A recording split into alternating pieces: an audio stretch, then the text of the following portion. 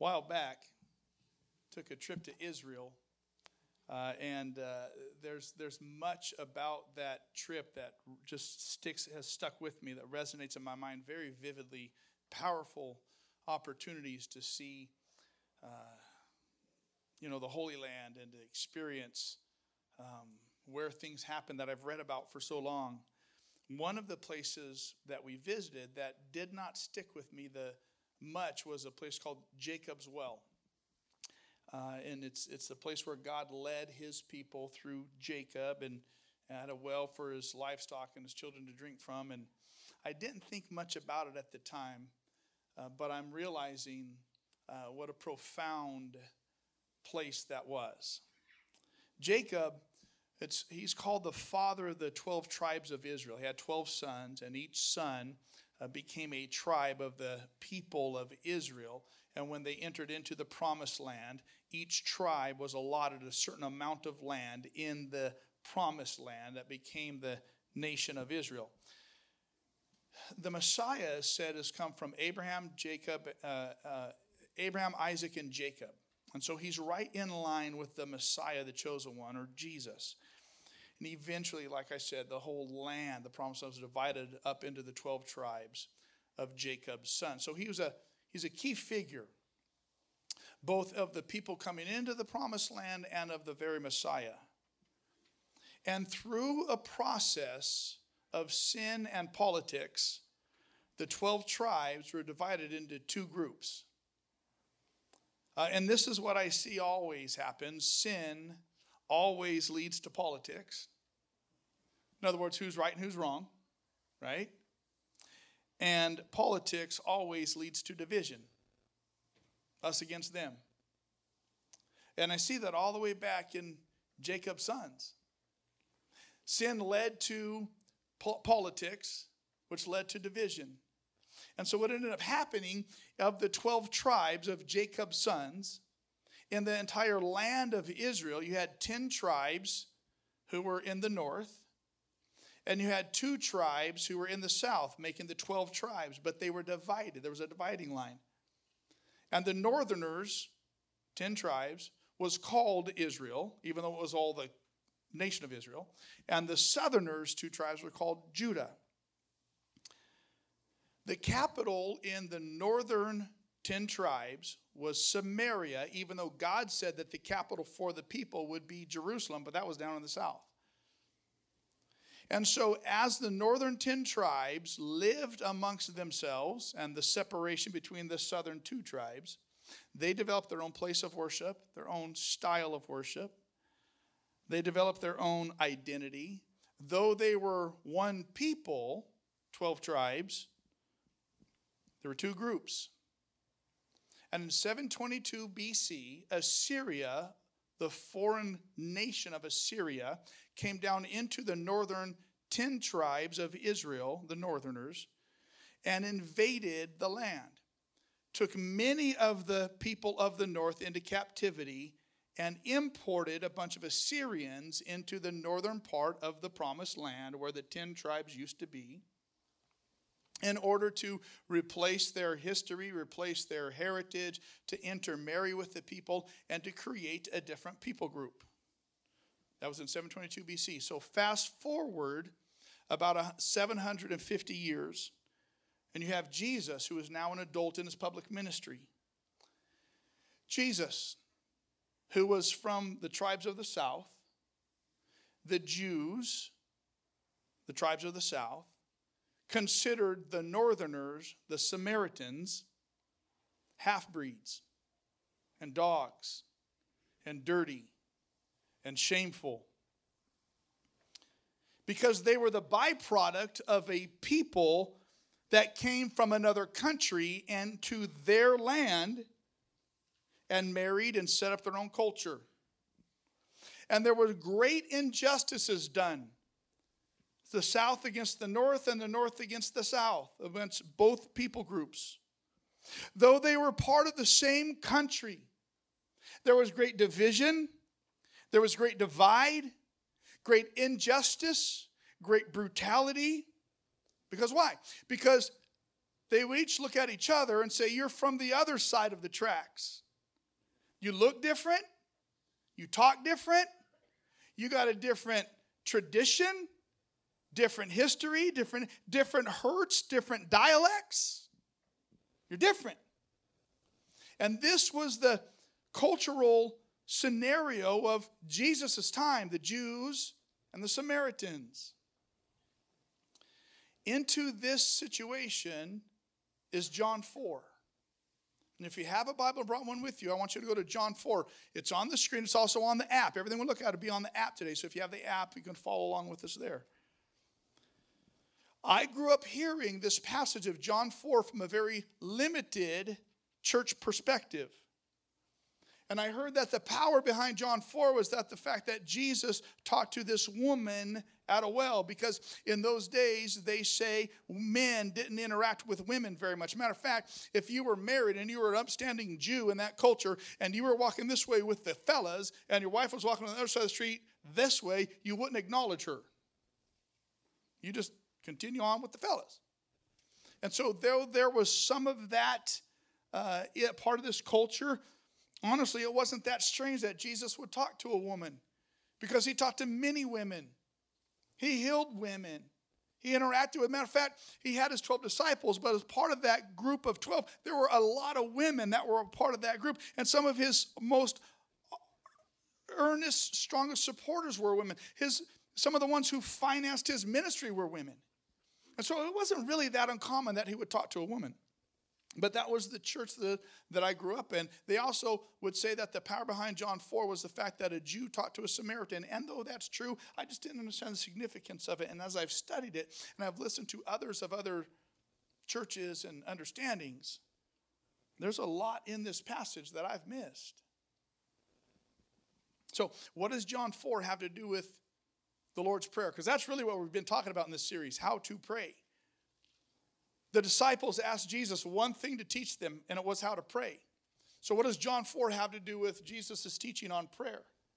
Well, I think it has a lot to do with it if we think about it. This is what Jesus said in Matthew 6. In this manner, therefore, pray. Our Father in heaven. Whose Father is it? Is it my daddy or is it ours? It's ours. Right off the bat, Jesus is making a statement. He's not mine, he's ours. Our Father in heaven, hallowed be your name. Your kingdom come. Your will be done on earth as it is in heaven. In other words, your stuff comes before my stuff. Your kingdom before my kingdom. Your way before my way. Give us this day our daily bread. Forgive us our debts as we forgive our debtors. And then what you say? Lead us not into temptation, but deliver us from evil. Let me be very clear about this. God never leads someone into sin. The Bible's very clear about that. If God never leads someone into sin, why then does Jesus teach us to pray, lead us not into temptation? Because there's a difference. 1 Corinthians 10:13 says this, therefore there is now there is no temptation taking you but such as is common to man. And God is faithful and just and will not allow you to be tempted beyond what you can handle, and will with the temptation make a way out that you'll be able to handle it. So there's no temptation that we're going to face that isn't common to everybody. And God doesn't lead us into temptation so that we'll sin. The Bible's very clear. So then, why does the Bible tell us that the Spirit of God led Jesus into the wilderness to be tempted? The Spirit doesn't lead us to temptation in order for us to fail and sin. But he does lead us to the places of sin so that it can be overcome. The Spirit led Jesus into the wilderness to be tempted. Not so that Jesus would sin, but that so Jesus could face temptation and conquer, deliver, overcome it, defeat it.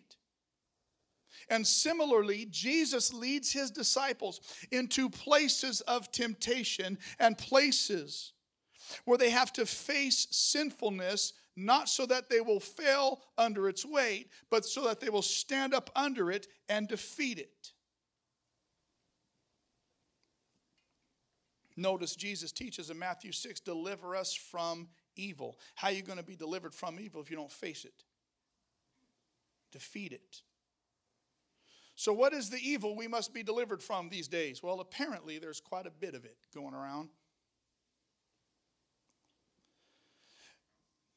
Let me acknowledge this, that what we're seeing in our land is a very complex and oftentimes confusing issue that leads to great divisiveness. And let me just share with you how divisive and confusing it is. Have any of you heard of this last week? There was a white sports announcer that was asked how he felt about Black Lives Matter movement. And his response was, all lives matter. And because the response was all lives matter, he was fired from his job. Can you imagine? Making the assertion that all lives matter. And because you say all lives matter, you lose your job. Can you imagine? White broadcaster. You want to know the problem with that? The problem with that is when white people get more outraged that a white man lost his job than a black man lost his life. That's the problem.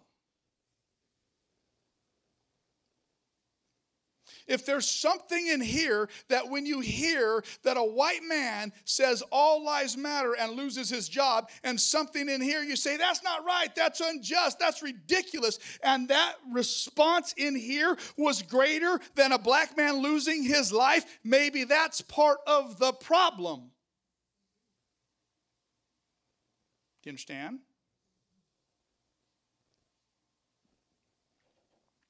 Now don't worry.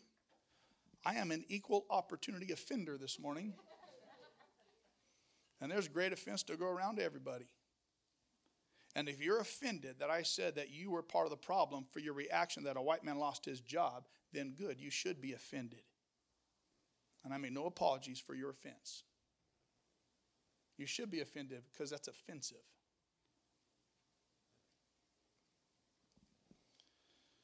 However, let me also address facts of police killing unarmed suspects. And this has been going around a lot, and I just want to so we're all talking about the same thing.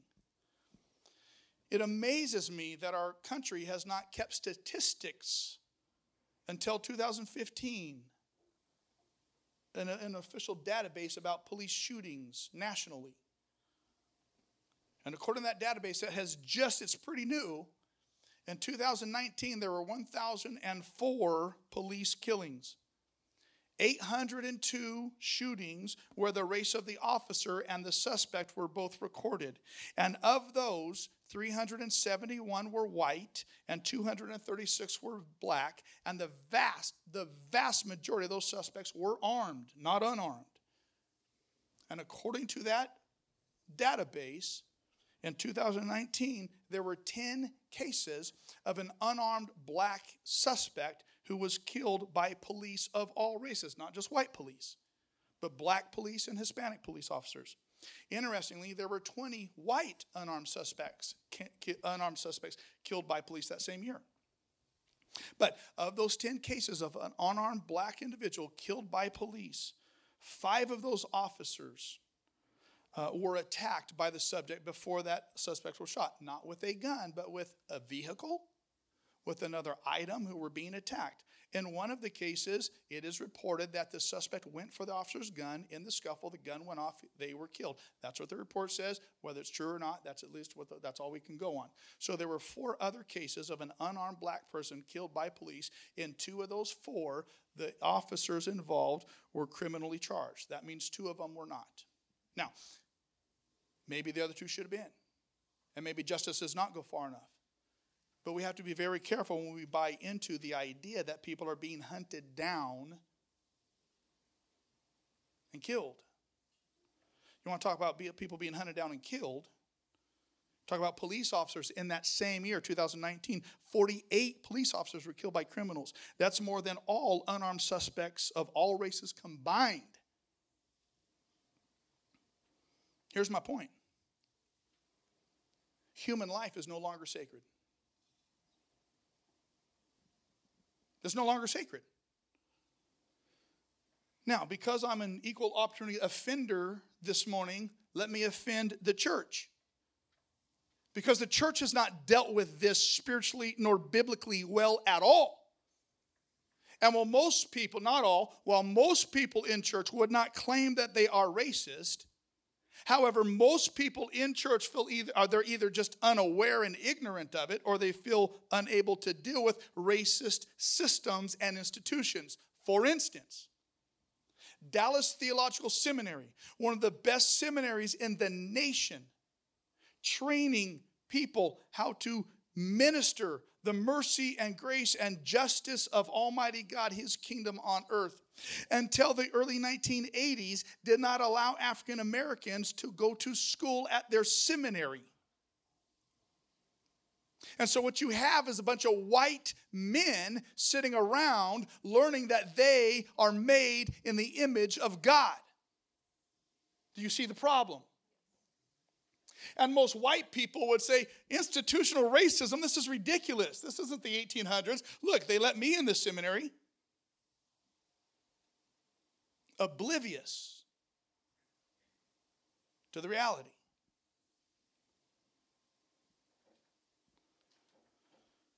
Christian radio in Southern California. Dr. Tony Evans, who was the first African American to graduate from Dallas Theological Seminary after it was integrated in the 80s, had a radio broadcast called The Urban Alternative, and he wanted to get on the airwaves of Christian radio in Southern California. And in approaching his organization, the radio stations in Southern California in the 80s, about his program being on air, he was told by the radio stations, we cannot put you on air because our white Christian constituency would revolt. James Dobson, the leader of Focus on the Family, intervened. Why? Because he was a white man with authority who exercised his authority to bring equality and justice. And Tony was on the air, and eternity's been changed.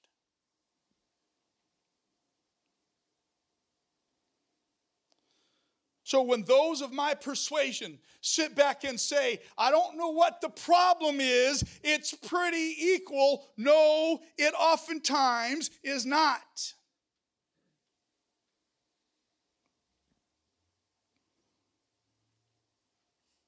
Those with influence must use influence to make sure that God's kingdom really is in existence. Now, I agree. No justice, no peace. But you better be very careful, because the Bible is a double-edged sword, and it also says no forgiveness, no peace. And you can only go back and live in your history, in your people's history, for so long until you are incarcerated by that same history you're trying to avoid. I told you, equal offender this morning. This is not a spiritual issue. This is a spiritual issue. It's not a governmental issue. This is a spiritual issue. This is not a governmental issue. And a spiritual issue will not be solved until the spiritual authority that God left on the earth exercises its authority. Psalm 89:14. Righteousness and justice are the foundation of your throne, O God. Righteousness and justice. You can't have one without the other. You do not have righteousness where there is no justice, and you cannot have justice where there is no righteousness. They are hand in glove. For justice to be pervasive, righteousness must prevail. What is righteousness? Righteousness is the visible rule and reign of the kingdom of God over every aspect of life. And justice will never prevail until righteousness does first. And likewise, when righteousness prevails, justice will be produced. There is no government, institution, system, or reformation that will solve this issue. It is only the church and the authority that God has given the church in the world. Because it and it alone is connected to the throne of God that is set on the foundation of righteousness and justice. Do you understand?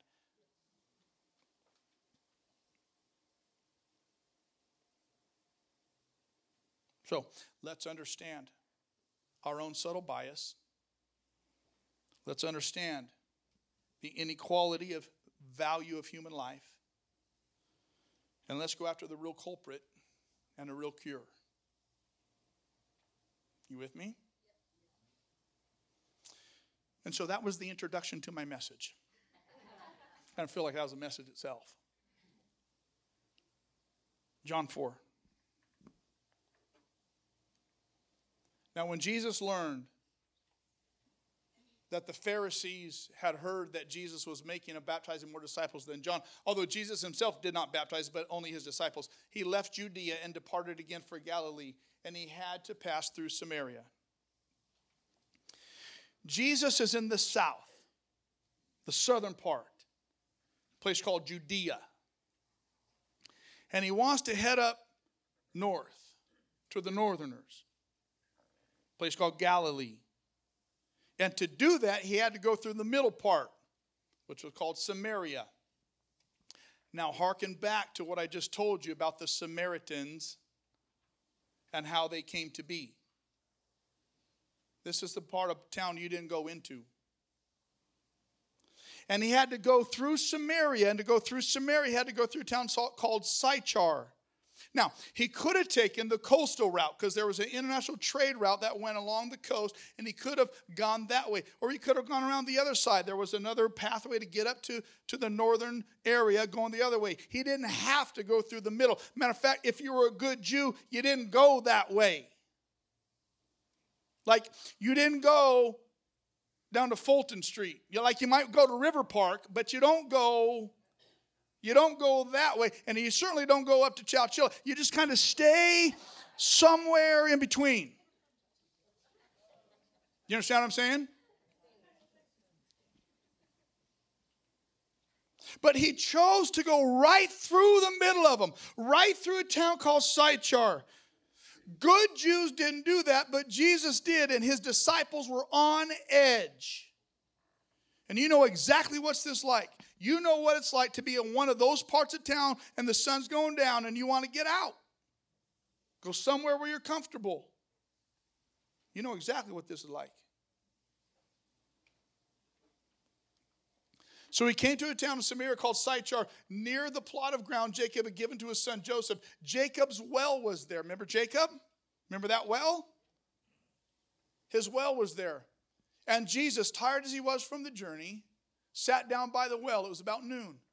When a Samaritan woman came to draw water, Jesus said to her, "Will you give me a drink?" Little editorial comment. His disciples had gone into town to buy food. Where was Jesus? Where was he? Where was he? It says that's locationally. Okay, if you can't get this, we got a real problem. It says he sat down by what? Let me make it plain. A well. Why did he sit down by Jacob's well? It was more to do with wanting shade or a drink. Remember, Jacob was the father of the tribes of Israel, and the Samaritans still claimed that they were part of his offspring. They said, "We belong here." Jesus went to a place where he could find common ground. He went to the place of common ground. Jesus was intentional, and he did not avoid people different than him. He went to the one place they could both find agreement, because honestly, there wasn't much agreement between them, but there was this one thing they could agree on. Jesus also knew where his disciples were. Where were they? He sent them away. Why? Because they weren't ready for this. They weren't ready for what was about to go down. Here's what I know. Sometimes you got to get stupid away from you so you can do the Father's business. Sometimes you got to get ignorant away so you can do what God has asked you to do. And so he's at this well. And he says, "Give me a drink." And the Samaritan woman says, "You're a Jew? I'm a Samaritan. How can you ask me for a drink?" Again, another editorial comment. For Jews do not associate with Samaritans. How did she know he was a Jew?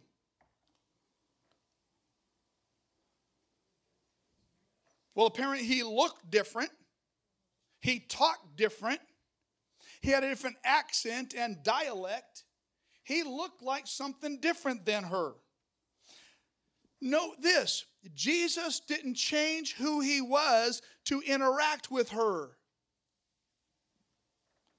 Jesus didn't stop being a Jew in order to find common ground with a Samaritan. Jesus didn't apologize for being a Jew and didn't expect her to apologize for who she was neither. It's who we are.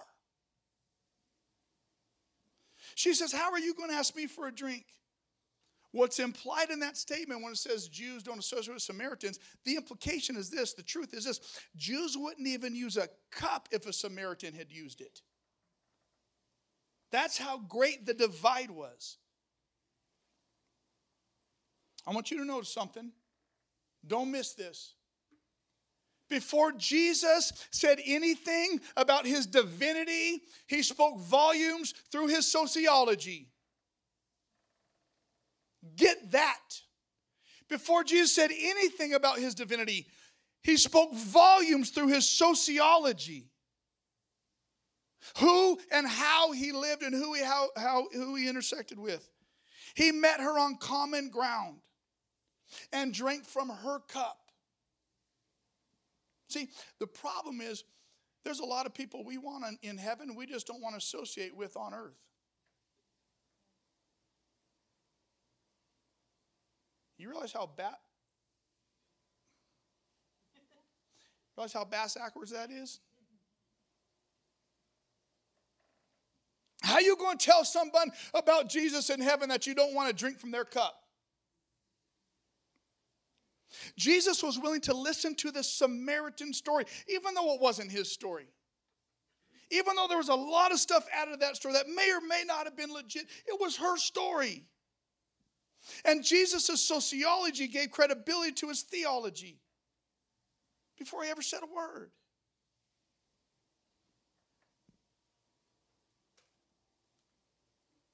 Jesus answered her, if you knew the gift of God and who it was that asked you for a drink, you would have asked him and he would have given you living water. He's kind of talking in code. He's intimate. He's hinting at what's to come. And she doesn't really get it. She says, sir, you have nothing to draw with and the well's deep. Where can you get this living water? Are you greater than our father Jacob, who gave us the well and drank from it himself, and did also his sons and his livestock? She said, look, are you greater than Jacob? Like he's our earthly father, but it came from the heavenly Father. Let Jacob here to this well. Are you greater than him? And because she invokes the Father, see, Jesus was kind of playing nice for a moment, but the moment she invoked the Father, Jesus says, all right, then it's time to get busy. Once the Father's invoked, it's time to do business. You want to talk about the Father? I'll tell you about the Father. And Jesus goes on and tells her, everyone who drinks of this water, they're going to get thirsty again. But whoever drinks the water I give them will never thirst. Indeed, the water I give them will become in them a spring of water welling up to eternal life. He starts getting theological. He starts getting doctrine. He starts talking about salvation. You want to talk about the Father? I'll tell you the way of the Father. The way of the Father is through me. And he goes on through verses 15 through 24. And he just lays out this whole thing before about who he is and who she is. And he tells her, he says, why don't you call your husband? Let's have a talk with him too. And she says, well, I don't have a husband. He says, you're right. You got 5 of them. And the guy you're with now isn't even your husband. So why don't you go get your baby daddies and let's have a conversation. It's exactly what he's saying. He said, there'll come a time when we'll worship. We won't worship him in ritual and with lip service. We'll worship him in spirit and in truth. And have you ever been in those conversations where it's just too much, you don't know how to answer? And you just kind of go, I don't know, God will work it out. That's exactly what she says. I know. Messiah, the Christ is coming. When he comes, he'll explain it all. Have you ever been in that spot where you just didn't know what to say? And you're like, I don't know. It gets too big, like God will handle it. And just like, I am the one. Like I am the one who is sorting this out right before your eyes. Are you blind?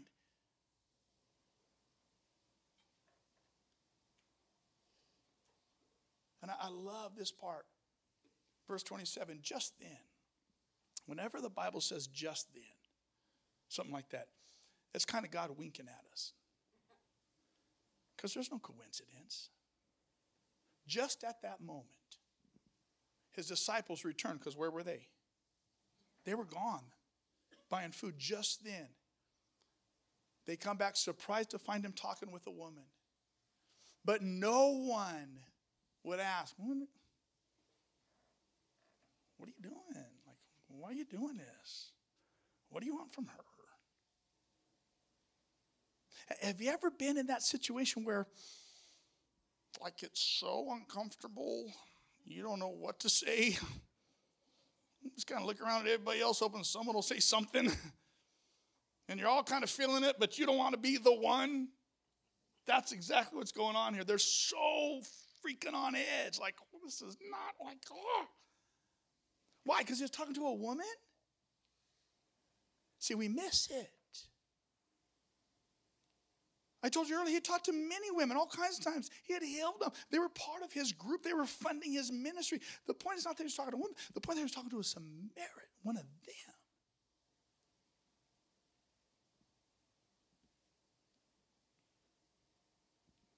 She was a different race. She was a different ethnicity, different background, different culture. Had this whole big, long sob story about everybody done her wrong. See, his disciples weren't ready for it yet. That's why he had to remove them. They weren't ready to confront their own sin yet. So Jesus led them to it, not into sin, but into the face of it so that they could beat it, not just outside themselves, but within themselves first.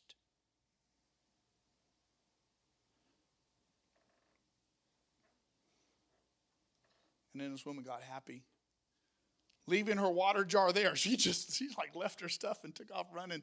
And she went back to the town and said to the people, "Come, see the man who told me everything I did and everybody I ever did.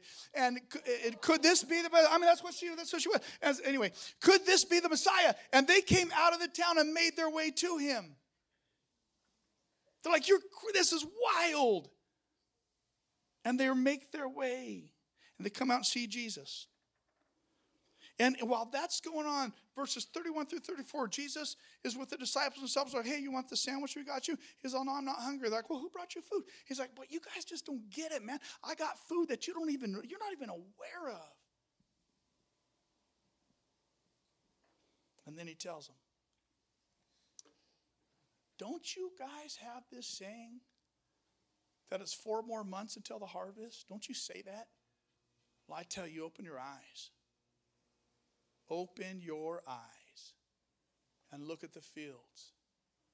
They're ripe for harvest." When he says, "Open your eyes and look at the fields," what was happening? The Samaritans were coming towards them. They say they're ready. Jesus said they're ready. It's ripe. It has been prepared. The opportunity is before you. The fields are ripe and here they come. They're ripe for harvest. Jesus says, "Look, them, they are the harvest and they are the work that we should be about." And you've lived with this dividing line in your lives your whole life. And how will they be harvested if not for the harvesters? And then he says, "I sent you to reap what you have not worked for. Others have done the hard work. You didn't have to do it. You didn't have to bleed over it. You didn't have to march over it. Others have done the hard work, but you've reaped the benefits of their labor. You should be reaping the benefits of the generations that have gone before you, that have put in the hard work and made this possible. But you sit with closed eyes," Jesus says, "ignoring your work. Instead, you avoid and you continue to ignore those who are different than you, who have a different story than you, who have different hurts than you. And you discredit their story, and you downgrade their history, and you discredit their very selves." See, Jesus set them up to deliver them from evil. Not just out there, but right here. He set them up to confront sin, just not sin out there, but sin and prejudice here. Look at verse 39 and 41. Many of the Samaritans from that town believed him because of this woman's testimony. "He told me everything I ever did." So when the Samaritans came to him, they urged him to stay with them, and he stayed 2 days. Because of his words, many more became believers. how quickly it turned from don't drink from my cup to a 2-day sleepover. How quickly. Listen, from adversary to friend shouldn't take 240 years to mend. Do you understand what I'm saying? From adversary to friend should not take 240 years to mend. It happened in an instant in a conversation with the Son of God. This is not a government reform issue, though government needs to be reformed. But it won't be mended by governmental intervention because unregenerated hearts cannot usher in the kingdom of God. It will only be fixed by the person and the presence of Jesus, by the full rule and reign of the kingdom of God over every aspect of my life and your life.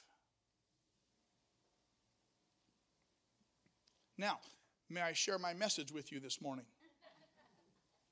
That was introduction. Now again, I'm an equal opportunity offender, so just understand.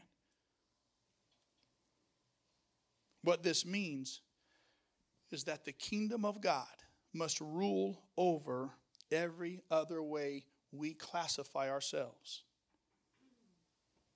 In the kingdom, hear me, in the kingdom, it is illegitimate for me to say that I am a white Christian. In the kingdom.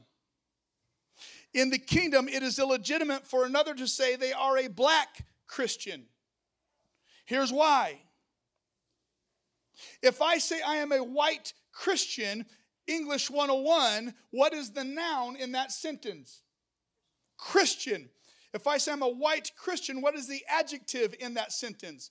White. What is the role of the adjective to do to the noun? Modify it. The moment I say I am a white Christian, my Christianity must be modified to fit my whiteness. If you say you are a black Christian, your Christianity must be modified to fit your blackness. Anytime you modify, Christianity is no longer Christ.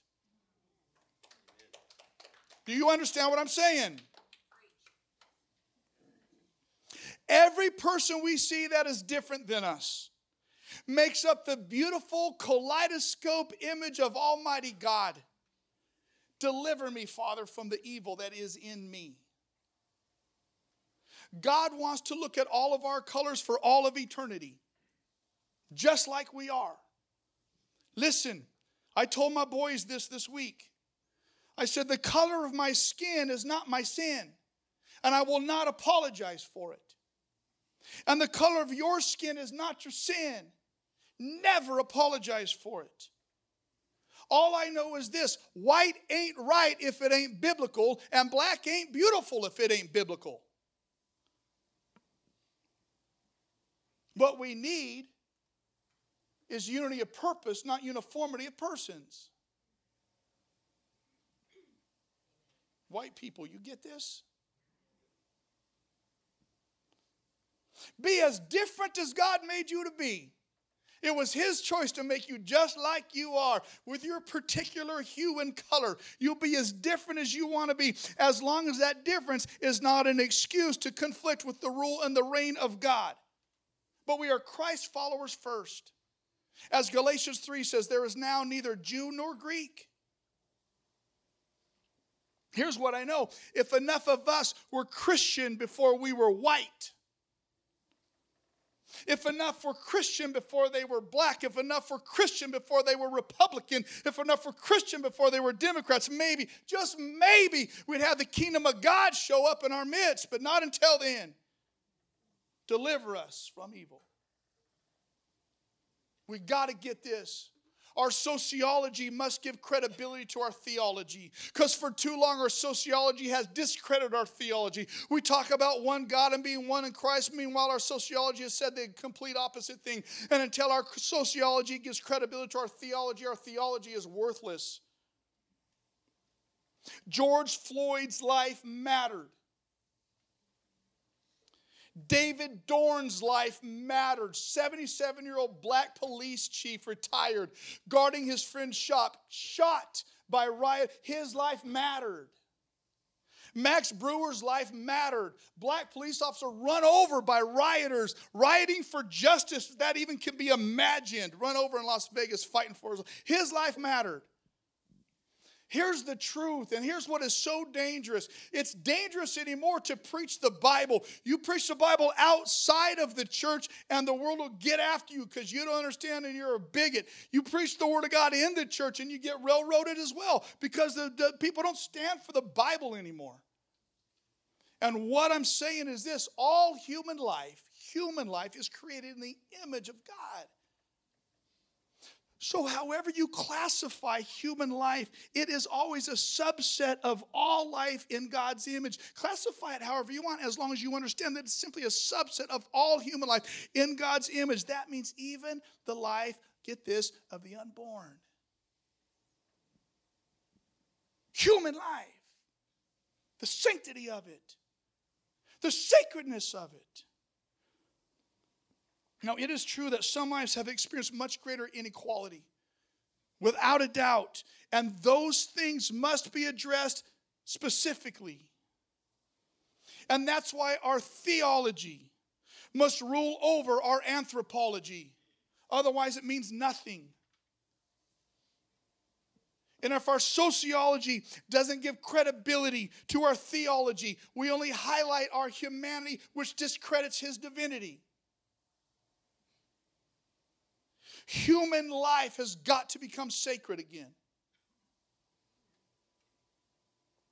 And that's not going to happen by government reform. I'm going to get as far removed from the ranchos as I can right now and give you some statistics to highlight how not sacred human life is. Some of you have heard these stats before. Memorial Day weekend in Chicago, 10 African Americans were killed by drive-by shootings. A 72-year-old man was shot in the face by a gunman who opened fire 12 rounds into a house at random. 2 19-year-old women, as they sat in their parked car, were shot. A 16-year-old boy was stabbed with his own knife. All over Memorial Day weekend. Just this last weekend, 80 people in Chicago were shot by a drive-by shooting. 12 of them died. Black men and women die by homicide at a rate 8 times greater than those of white and Hispanics combined. And you can come up with whatever political agenda you want to come up with. At the end of the day, it's because human life is not sacred nor sanctified any longer. And it is no surprise whatsoever for me that when our culture has been so comfortable killing babies in the womb, that it hasn't spilled over outside of the womb. Because human life is no longer sacred. The church must lead.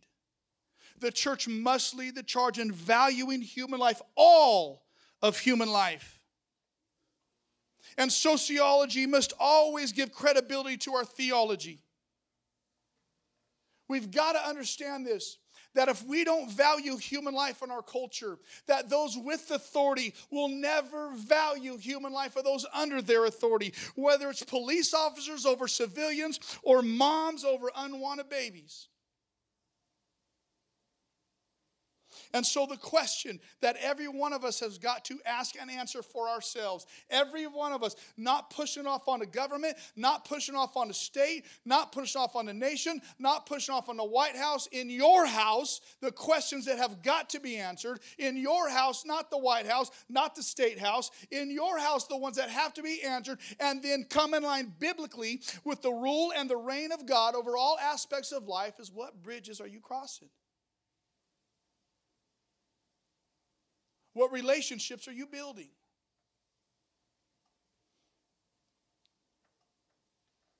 Where's the cup that you're sharing with someone different than you?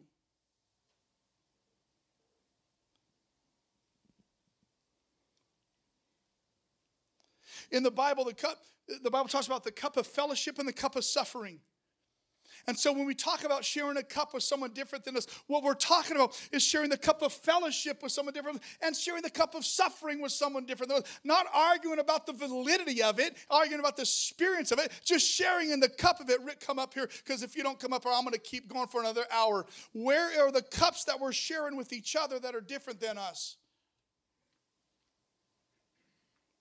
When we start crossing the bridges that we have not crossed yet, when we start relationships with people we've not made relationships with yet, when we start sharing the cup of fellowship and the cup of suffering with people whose stories are different than ours that we might even vehemently disagree with, maybe then, perhaps then we will start valuing the place of human life in this world. Maybe then when those things happen, maybe then some votes might change. Maybe then when those things start happening, some policy might change. Maybe then when those things start happening, some perspectives might change. And maybe then when those things start happening, just maybe the kingdom of God will come in our midst. But not until then.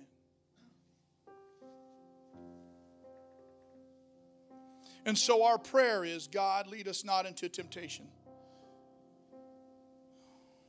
into the temptation that would destroy me. Lead me to the place where I will find victory over sin and evil that is first within me before it's outside of me. God, deliver us from evil. God, deliver us from evil. God, deliver us from evil. God, deliver us from evil inclinations. And God, deliver us from evil legislations. God, deliver us from evil. God, deliver us from evil. God, deliver us from evil. God, deliver us from the evil of my own ignorance. May your kingdom come on earth.